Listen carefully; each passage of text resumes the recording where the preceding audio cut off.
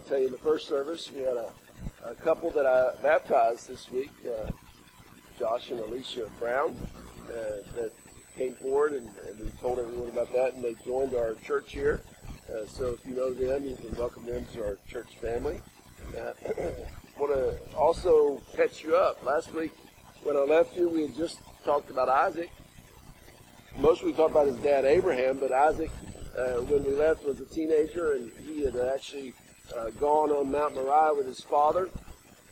His father was about to sacrifice him, as God had directed, and he ended up relenting, and Isaac grows up to be one of the founding fathers of the modern nation of Israel, of Judaism.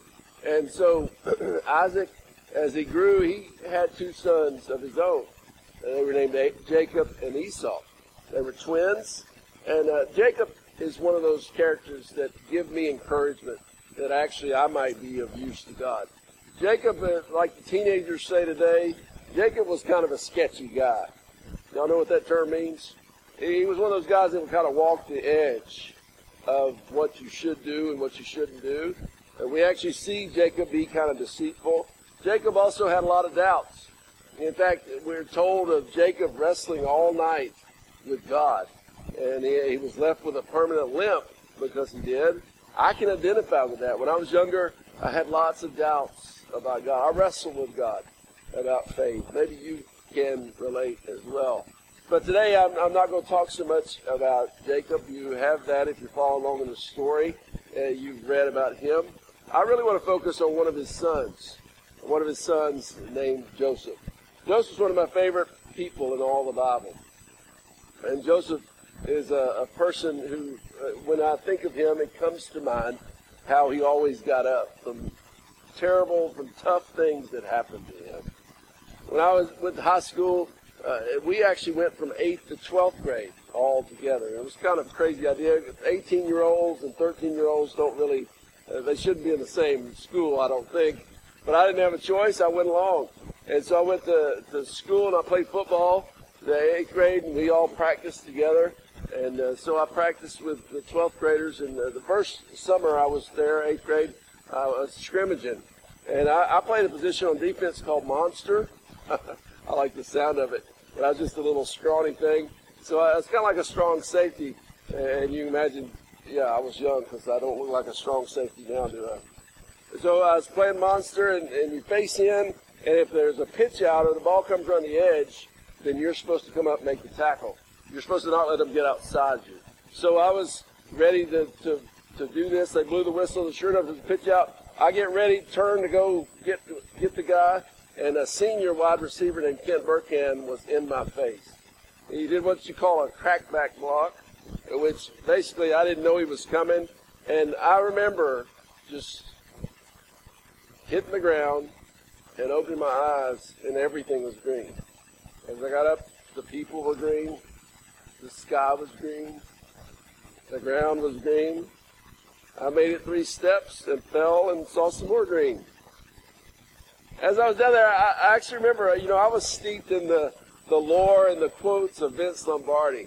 He was a famous coach, and one of his great quotes, his famous quotes is, "It's not whether you get knocked down, it's whether you get back up." And so I got back up. And the older players embraced me after that point. But that's not what I'm talking about. I want you to hear today that there are 2 ways to get up. Joseph, I see, always got up. I see others get up. Maybe today you've been knocked down. You're in a point in your life where you've had some challenges. If not, maybe it's a good time. I will tell you, there will be a point in the future where you get knocked down. It's the way life happens. Your choice then is whether to stay down or get back up. Now, I think most of us keep moving forward, but there are 2 ways to get back up. There's God's way, and there's the world's way. I think the world's way, we get knocked down, we get back up, we're a little harder. We're a little more vengeful. We maybe are tempted to compromise. to get ahead so that doesn't happen to us again. We don't get knocked down again. Maybe we learn not to trust anybody. Instead, we just trust ourselves, our own intelligence, our own strength. Maybe it is that we seek to build a secure existence around us by having plenty of material resources, by having a good position. Then there's God's way. Joseph shows us God's way. That's what we're going to look at today. Now, Joseph, we meet in Genesis chapter 37. He is the favorite son of Jacob. Jacob has 12 sons. It says that Joseph was loved by Joseph was loved by his dad Jacob more than any of the sons. And what does that mean? Joseph was probably spoiled, right? Sibling rivalry is a terrible thing.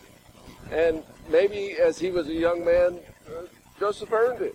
Maybe he kind of rubbed that in. But by the time we get to see him as a teenager, he has a special gift that we'll see throughout his life. He has this gift of both having dreams and then interpreting them. Now, I believe God spiritually gives him that gift. He's able to have dreams that predict the future. And through the Spirit of God, he can actually see what's going to happen. But he maybe lacks a little tact. It tells us there in Genesis 37 that Joseph tells his brothers of two dreams he's had, both of which indicate that symbolically and figuratively that God has shown him that literally one day his brothers will bow down before him. He will be above them in preeminence. They will have to bow down before him. The brothers react to that message like you think they might. They're out one day, out in the fields, and they come up with a plot. They throw their brother down into a well, and then they see a slave trader come by. They sell him to the slave trader. They take this coat of many colors that Jacob has only given to Joseph, and they put animal blood on it. They take it back to their dad, Jacob, and they say, Joseph has been devoured by a wild animal. The slave trader takes Joseph down to Egypt. We see in that Joseph is knocked down. Can you imagine being betrayed by your brothers? Can you imagine having your whole life, your whole existence torn from you? Can you imagine your family giving up on you? Slave trader sells him, and he gets to a household, a man named Potiphar and his wife. And Potiphar quickly sees that Joseph has many talents. He rises up maybe because Joseph already has proven to be a good administrator or leader. He actually trusts Joseph enough that he puts him in charge of everything. He says, you can have anything in this household. You have my full trust. We see that Joseph stood with integrity. We see that he was trusted. But even more, we see it when he is tested. Look what happens. Genesis chapter 39. So Potiphar left everything he had in Joseph's care, with Joseph in charge. He did not concern himself with anything except the food he ate. Now Joseph was well built and handsome. And after a while, his master's wife took notice of Joseph and said, come to bed with me. But he refused. With me in charge, he told her, my master does not concern himself with anything in the house. Everything he owns has been entrusted to my care. No one is greater in this house than I am. My master's withheld nothing from me except you, because you're his wife. How then could I do such a wicked thing and sin against God? And though she spoke to Joseph day after day, he refused to go to bed with her. She wouldn't take no for an answer or even to be with her. He avoided any appearance of evil, it says in the New Testament. He didn't even get in a position where she could do anything like that, except one day he went into the house to attend to his duties, and none of the household servants was inside. She caught him by his cloak and said, come to bed with me. But he left his cloak in her hand and ran out of the house. He fled from evil, which is also a good lesson that the New Testament gives us. When we're put in a tempting situation, flee from it. When she saw that he had left his cloak in her hand and run out of the house, she called her household servant. She's getting some witnesses. She's concocting a plan. Look, she said to them, this Hebrew has been brought to us to make sport of us. He came in here to sleep with me, but I screamed. So she's the innocent. When he heard me scream for help, he left his cloak beside me and ran out of the house. She kept his cloak beside her until his master came home. Then she told him this story. That Hebrew slave you brought us came to me to make sport of me. But as soon as I screamed for help, he left his cloak beside me and ran out of the house. When his master heard the story, his wife told him, saying, this is how your slave treated me. He burned with anger. Joseph's master took him and put him in prison, the place where the king's prisoners were confined. Joseph has a life with his family. He's cast out. He has a life. He's built a life. He's gotten back up and built a life, even as a slave, where he has a position and a relationship with those in the house. And now he's put into prison. Not for evil or wicked actions. He does the right thing. It's a good lesson for us that sometimes, even when we make the choice to do the right thing, we won't immediately see a result. In fact, we can be unjustly and unfairly accused. The question is, do we become hard by that? The question is, does that make us then always choose to go that different route? Does it make us give in to compromise? Because after all, we might as well choose to do whatever because we're going to get blamed for it anyway. That's the way the world tells us to think, isn't it? But here we see that he makes this choice to stand with integrity. Integrity means that you're the same person every place that you go. You don't put on a different mask for different people. You don't change your morals and your values by who you're with. But you're always the same person. He chooses, does Joseph, to make the right choice, to serve God, to be faithful to God in the way that he makes his choice, the way he lives his life. Why? I think he understood what we learn in the New Testament, that whatsoever a person sows, they shall reap. The truth of God. If a person sows good seeds, if they sow godly seeds, then they will eventually see a godly harvest. Not right away, but a godly harvest. Likewise, to the converse is true. If we sow dishonest seeds, if we sow deceptive seeds, then we're going to reap those kinds of harvests.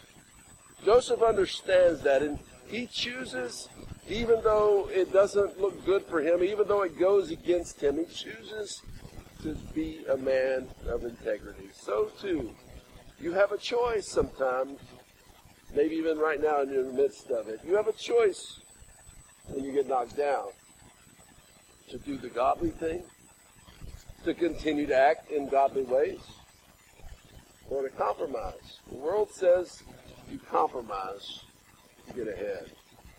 God says, be a person of integrity. Live with my values, and you will be blessed. Secondly, Joseph stood with a forgiving heart. Now, from this, we see that both with Potiphar and his household and with his brothers, we see that he chooses, does Joseph, not to become bitter. He's thrown into prison. Again, he develops and earns the trust of the people around him. And so when Pharaoh has a troubling dream, Pharaoh's the supreme leader of Egypt. Now, Egypt at that time was the dominant nation in the known world. Egypt spread all over. It was a great, mighty nation, and Pharaoh ruled over it all. Pharaoh has a dream that he can't understand, and so he sends word throughout the kingdom that he needs someone to interpret his dream.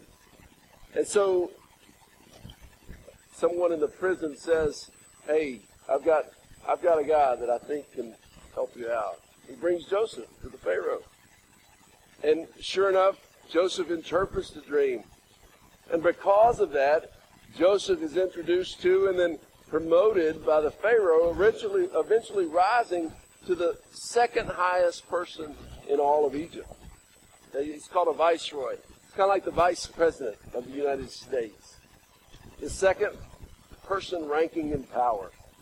Amazing. A Hebrew slave, not in his own land, but now has come and been enslaved and been put in prison, and he comes up to that highest place. Talk about reaping what you sow. See, he sowed good seeds, and God has blessed him, and God's put him in a unique position. Friends, here's the problem. So oftentimes we can't see the big picture. We can't see everything that God sees. God works in mysterious ways. God works those things around, and so what we get from that is that we can believe in God, that we can believe that God will sort everything out. See, we're tempted, and the world says when somebody knocks you down, when somebody does something bad to you, you do what? You get them back. You get even. Instead of having a forgiving heart or forgiving spirit, we develop a vengeful spirit. We look to get even. That's not what we see in Joseph. Not at all. You see, his brothers, when Joseph is put in this position of power, he gets a dream from God that there's going to be a famine. And so he leads the nation of Egypt to store up grain to prepare for a hard time. And when the hard time does come, the people of Israel, Jacob, Joseph's father, and his brothers, they are starving. They hear there's food down in Egypt, so they go down to Egypt. And they come in too and meet with Joseph. And if this were a movie, you could hear the melodramatic music building. You could see this is an encounter that is fraught with peril for the Hebrews who are coming down to talk to this Egyptian viceroy. And you see the encounter they have with Joseph. And Joseph said to his brothers, "Come close to me." When they had done so, he said, "I'm your brother Joseph." There have been some years between when they threw him in the well. Apparently his appearance had changed. They didn't recognize him. "I am your brother Joseph, the one you sold into Egypt." And you can see their faces. Oh no, we're going to get it. No, and now Joseph continues, "Do not be distressed and do not be angry with yourselves for selling me here, because it was to save lives that God sent me ahead of you. For 2 years now there's been famine in the land, and for the next 5 years there will be no plowing or reaping. But God sent me ahead of you to preserve for you a remnant on earth, and to save your lives by great deliverance." You see, this is a continuance of the plan, the upper story plan of God. If not for Joseph being sold into slavery and then put into prison and then coming into a position of power in Pharaoh's kingdom, Jacob and his family would have no nation to go to find food. That literally could have been wiped out. But in all of God's mysterious ways, he's preserving the people of God. He's making sure they have a way of deliverance, a way to be saved. And Joseph is fully on board. "So then it was not you who sent me here, but God. He made me father of Pharaoh, lord of his entire household, and ruler of all Egypt." A forgiving heart, you see. Joseph understands he's part of a bigger plan. So also I would say to you today, particularly if you've been knocked down, God is working in mysterious ways in and around you. And perhaps he has in mind a big picture plan that you don't get today. What I can tell you is this, that you can believe the promises of God. Romans 8:28 says, "He works all things together for the good of us who love him and are called according to his purpose." He says, "I have a plan and purpose for you." You can believe that. You can trust in that. And if you make your choice to live the godly way instead of the worldly way, then God eventually will make that all make sense. And you don't have to take matters in your own hands when people wrong you. You instead can trust God to sort things out. You personally can extend forgiveness when the temptation is to be hard. Thirdly, Joseph stood with total trust in God. You probably already have gotten that from his decision to be a man of integrity when challenged, a decision to be forgiving when he had the right to be vengeful. But we see it in his interaction with the Pharaoh. I told you about what happened through it, but you need to see, Joseph doesn't come to him claiming some supernatural ability himself. He doesn't come talking and trying to make himself appear to be wise and to try to somehow sweet talk himself his way into Pharaoh's presence and his approval. Instead, he gives all the credit for God. We have a choice in life. Are we going to have our own reputation based in our strength, in our intelligence, in our connections? Are we going to claim and stand with God's power, with God's identity? What is our identity going to be? Look at this interaction. Again, in a movie, the music would swell and it'd be kind of melodramatic. Literally, if Joseph fails in interpreting this dream, the best that can happen is he goes back to prison. The worst is somehow the Pharaoh decides to have him executed or punished in some way. Then Joseph said to Pharaoh, the dreams of Pharaoh are one and the same. God has revealed to Pharaoh what he's about to do. It's not some strange dream. God's working this together. He's even bringing a dream to someone who believes in the nature gods, pagan gods, knows Pharaoh.